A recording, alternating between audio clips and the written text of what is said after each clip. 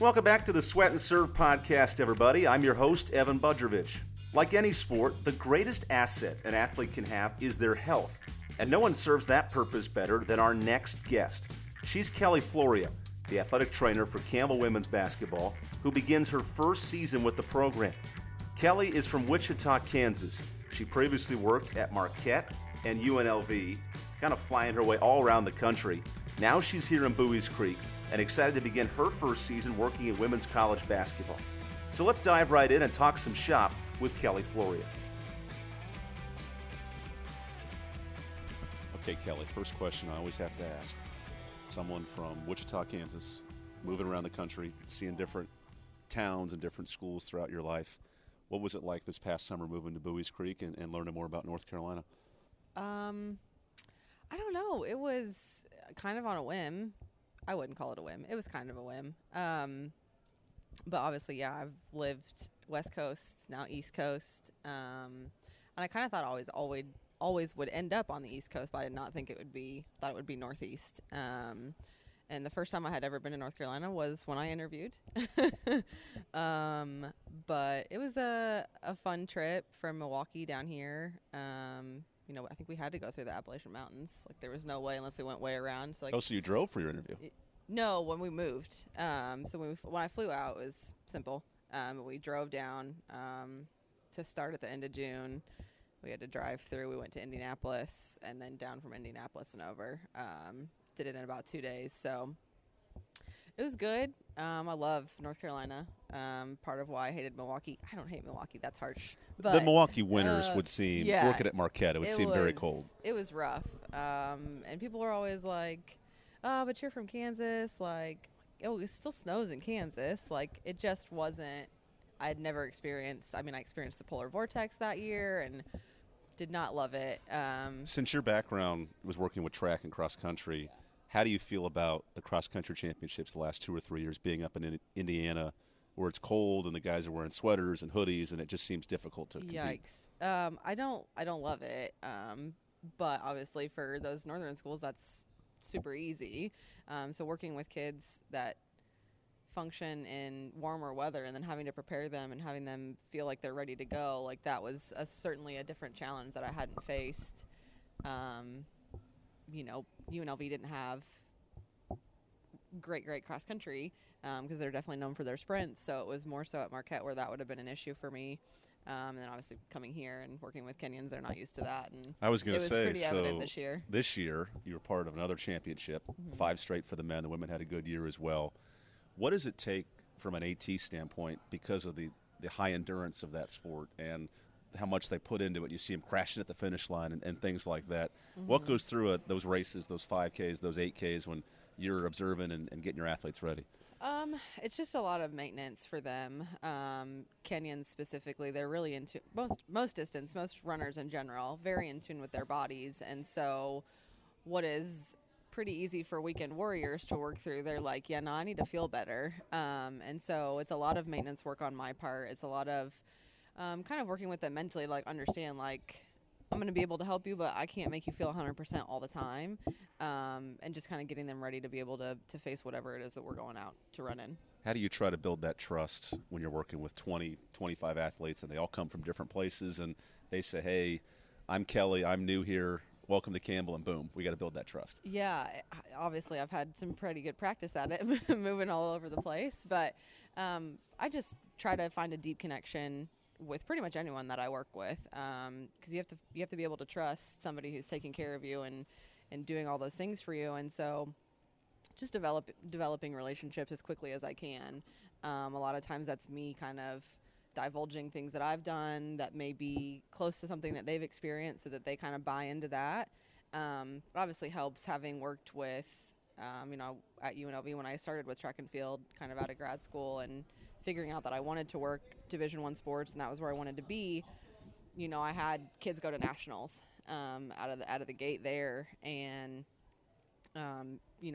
working with professional athletes there. And so it's easy for me to be like, oh, well, I've already worked with elite athletes. And so there's already some buy-in from that standpoint because they know that I know what it takes to work with the elite.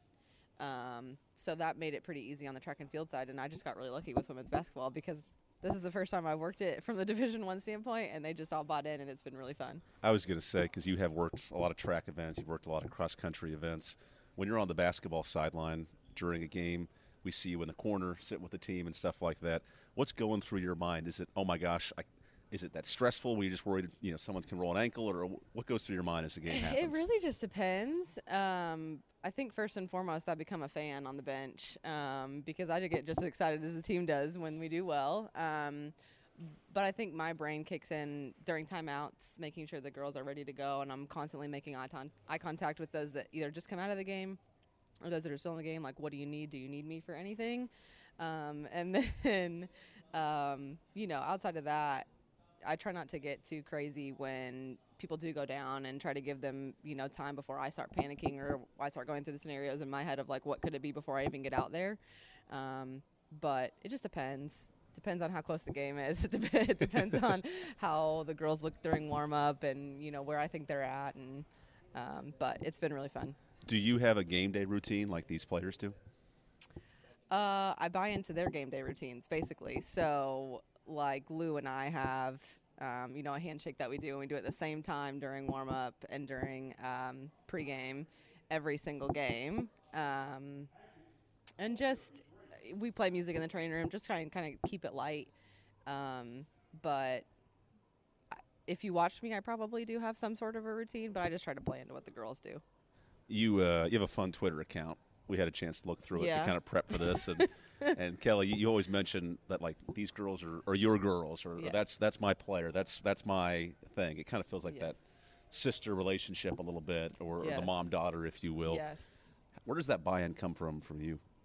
I don't know. I just care a lot about people that I work with, and I think it shows in how the relationships are built over time and the special bond that you have. I mean, it takes a lot for 18 to 22-year-olds to trust people, and I think them being able to give me that makes me want to work harder for them and, make sure that everybody's good to go. And so, it's definitely sister. I don't want to feel like I'm old enough to be a mom yet, but especially for an 18-year-old and 22-year-old. But sometimes it does feel like that because it's just a nature of taking care of other people's bodies and them mentally and being a mom-ish figure when their parents aren't here.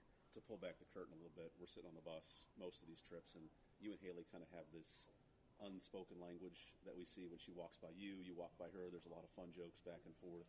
Yes. Where does that bond come from, and what's it like interacting with her? It's been really fun to get to know her over the last 6 months, 7 months now, and it started pretty quickly. She had a back injury back in September, and we started spending more time together in training room. I think it just kind of flowed from there, and have a lot in common, and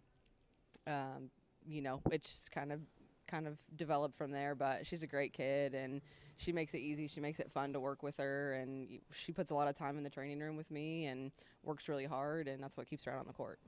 Obviously, your role throughout the season is supervising these athletes and reporting to coaches and kind of letting them know what's going on. But when you do have a second to take a deep breath and not be full diving into work, what do you, Kelly, like to do for fun? Well, I have Cooper. He's a 2-year-old little black mutt, and he is all the things. He keeps me very busy. He's very energetic. Who's on dog duty right now? There's a combination because track is also gone, and so he's at the house, and one of the assistant or the volunteer coaches, his girlfriend, she has a couple dogs, and they come over and I all hang out. So he's being well taken care of, I'm sure. I was going to say, between your dog and Henry, Troy Solly, one of the other athletic trainers' dogs, there's a lot of open season, if you will, for so many taking care of dogs. Sean has a big Cane Corso. Coach Kelly has 2 dogs. Tyler Shoemaker has a dog. Like, we're all over the place with dogs on campus. It's fun. Kelly, from your standpoint here at Campbell, you travel on the road with these kids. You're at home during games. What sports have you learned to appreciate over the years? You work a lot with track and cross country and now with basketball. What sports, when you're just in the training room, you're like, oh, man, that's such a big athletic achievement or something I didn't even think about when you're just interacting with all these players? When I tell you, when I started my career, I graduated college in 2012, and I said, I'm never never going to work track and field. Never will I ever. I remember saying those words distinctly. And then I, took a little step back from being in Division I after grad school and tried to really figure out, like, where do I want to be? And when I tell you track and field is the easiest way to get back to Division I because there's such a high turnover because it's a burnout sport. But what I learned while working track and field, I wish I could absolutely make every single human being who is going to ever be an athletic trainer go work track and field for a semester and really learn, because it's set a really good foundation for me to be able to jump from sport to sport. And so my deep appreciation is for track and field athletes and what they have to go through. But I think it just changes based on the more I get to know about each sport and each coach and the differences that there are, because I sit here and I'm amazed at what Coach Fisher has these girls do day in and day out, in terms of scout and all of those things. Like, there's a different level of appreciation for that I never would have thought, like, well, they just put 5 players on the court. How hard is basketball? Like, it's fine. But it was, just kind of going through all that. And I've worked several sports, but, track and field probably will always be it for me from there, because you think basketball's, and I've developed really good relationships with all 13 girls, but track and field is a little bit different. There's a lot more one-on-one and friendships that I've, gained over the last 3 years working that sport that will never be topped. But baseball's my favorite, but I would never want to work it. And I have a very intricate, understanding of it, but... And I was going to say, with your baseball time, when you worked at Omaha, Nebraska, Omaha, you got to volunteer with the College World Series right there. Yes. In the same town, and such a tradition of that. Where does that love for baseball come from? My dad. My dad, he's originally from the East Coast, grew up a big Yankee fan, and I didn't have a choice growing up. And so is Yankees and Giants, and been to both Yankee stadiums and many, many other big league, stadiums, and it's just been really fun. But I thought I wanted to work baseball out of grad school. I was like, this is what I'm going to do, because everyone said the girls can't do it, and yada, yada. And then I worked summer ball 1 year, 2 years, I think, while I was in grad school. And I was to the point where I was like, I could eat, live, breathe, sleep all of this and then probably hate it. Or I could just not pursue it professionally and just still be able to go to a baseball game and not have an athletic trainer brain on. Like, I can't go to a football game and not pay attention to all the injuries that happen.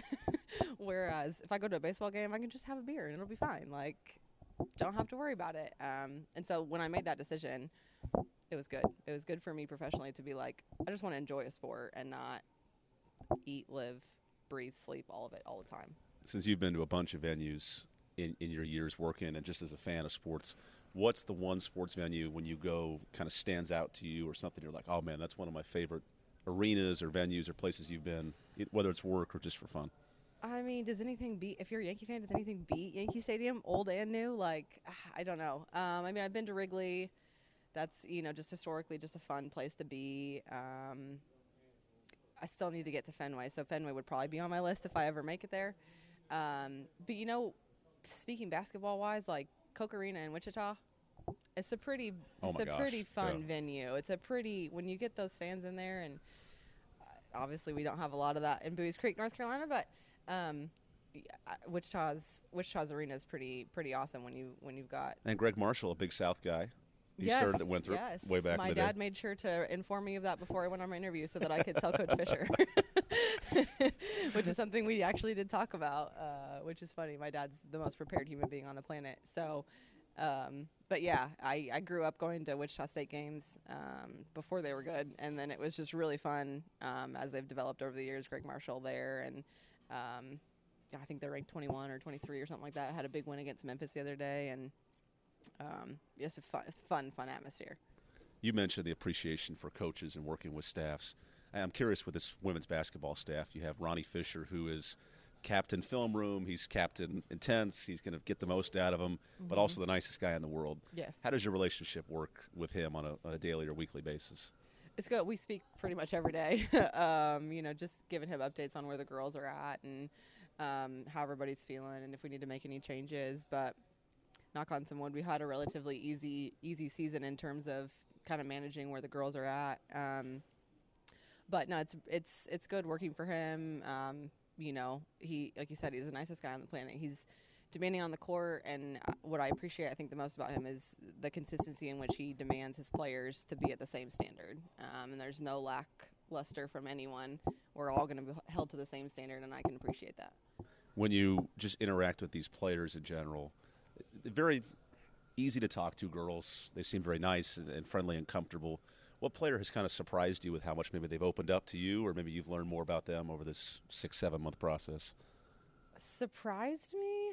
I think, honestly, all of them have, like, little quirks that, like, I was showing you a message that I received from Meek a little bit earlier today, and she's, like, the quiet, funny one that you would never know is funny until you kind of get to be able to know her, and she opens up a little bit, and, but just honestly, because I'm the newer one, I'm basically like a freshman in everybody else's, mind, because they all have their inside jokes and fun stuff, and so it's been fun to just kind of see them all open up individually at different times in different ways with whatever is going on. I want to talk about one game from this year because you were probably the busiest person on the court. The game at Asheville this year, it was a physical game. There was some bump. There were some bruises. Unfortunately, both Shy and Haley had to come out for a little bit of the game, and you were running around. Without going too much into the detail, I mean, what happens when you have a player like Shy who has to be helped off the court, and then you're keeping an eye on her ankle, and then she's back on the bench? How does that process all unfold for you as an athletic trainer? Each and every one is different. The one thing that I try to do, and this may just be me, I don't know, is my first prerogative is getting out there to try and get them to calm down. Whether it's the worst injury I've ever seen or the most ridiculous hangnail you've ever had, my goal is to get them to calm down. And for me, that's usually trying to make them laugh. So, I ran out to Shy, and she was visibly upset, and I looked at her and I said, "Shy, look at me." And then I said, "Shy, look at your foot. It's facing the right direction and it's still attached. We're good." So it's just little things like that where it gets them to just stop for a second, to stop focusing on what's going on, and then, all right, now let me get into my evaluation. Like, my biggest goal is, like, all right, can we move? Can we get you up off the court? Can we get the game back going? And then kind of divulge from there, which is easier, obviously, because you can get them off the court pretty quick. But, Shy she ended up being fine as soon as we got her back to locker room. And, a lot of times I think it's just you get scared because you don't know what it is, and you don't know anything until you can get a shoe off. And, again, it's just kind of working on that mental side with them. Like, hey, it's going to be okay. No matter what it is, it's going to be okay. Haley was the same way. I think I got her to crack a smile, and, Fisher was standing right there too. And she smiled, and then I said, "Okay, can we get off the court?" I said, "Would you like to roly-poly all the way off the court?" Because she was down at the end, and she just smiled, and, she ended up being okay. But, yeah, you get a little nervous when things like that happen, because the last thing I want to do is have to work. I like to be a fan on the sideline and just yell and scream and holler, and I don't enjoy having to run out there. So if we can both laugh, then we're in a good place. Well, Kelly, thank you for the time. I don't know what you did with Shy, but she scored 20 the game after her ankle got a little mishapped. And we like to call it magic. As long as you don't keep stats of like, oh, I treated this player, she scored 10 points. I know, right? I worked with this girl's ankle, she scored 15. But thanks for the time, Kelly. Yeah, absolutely.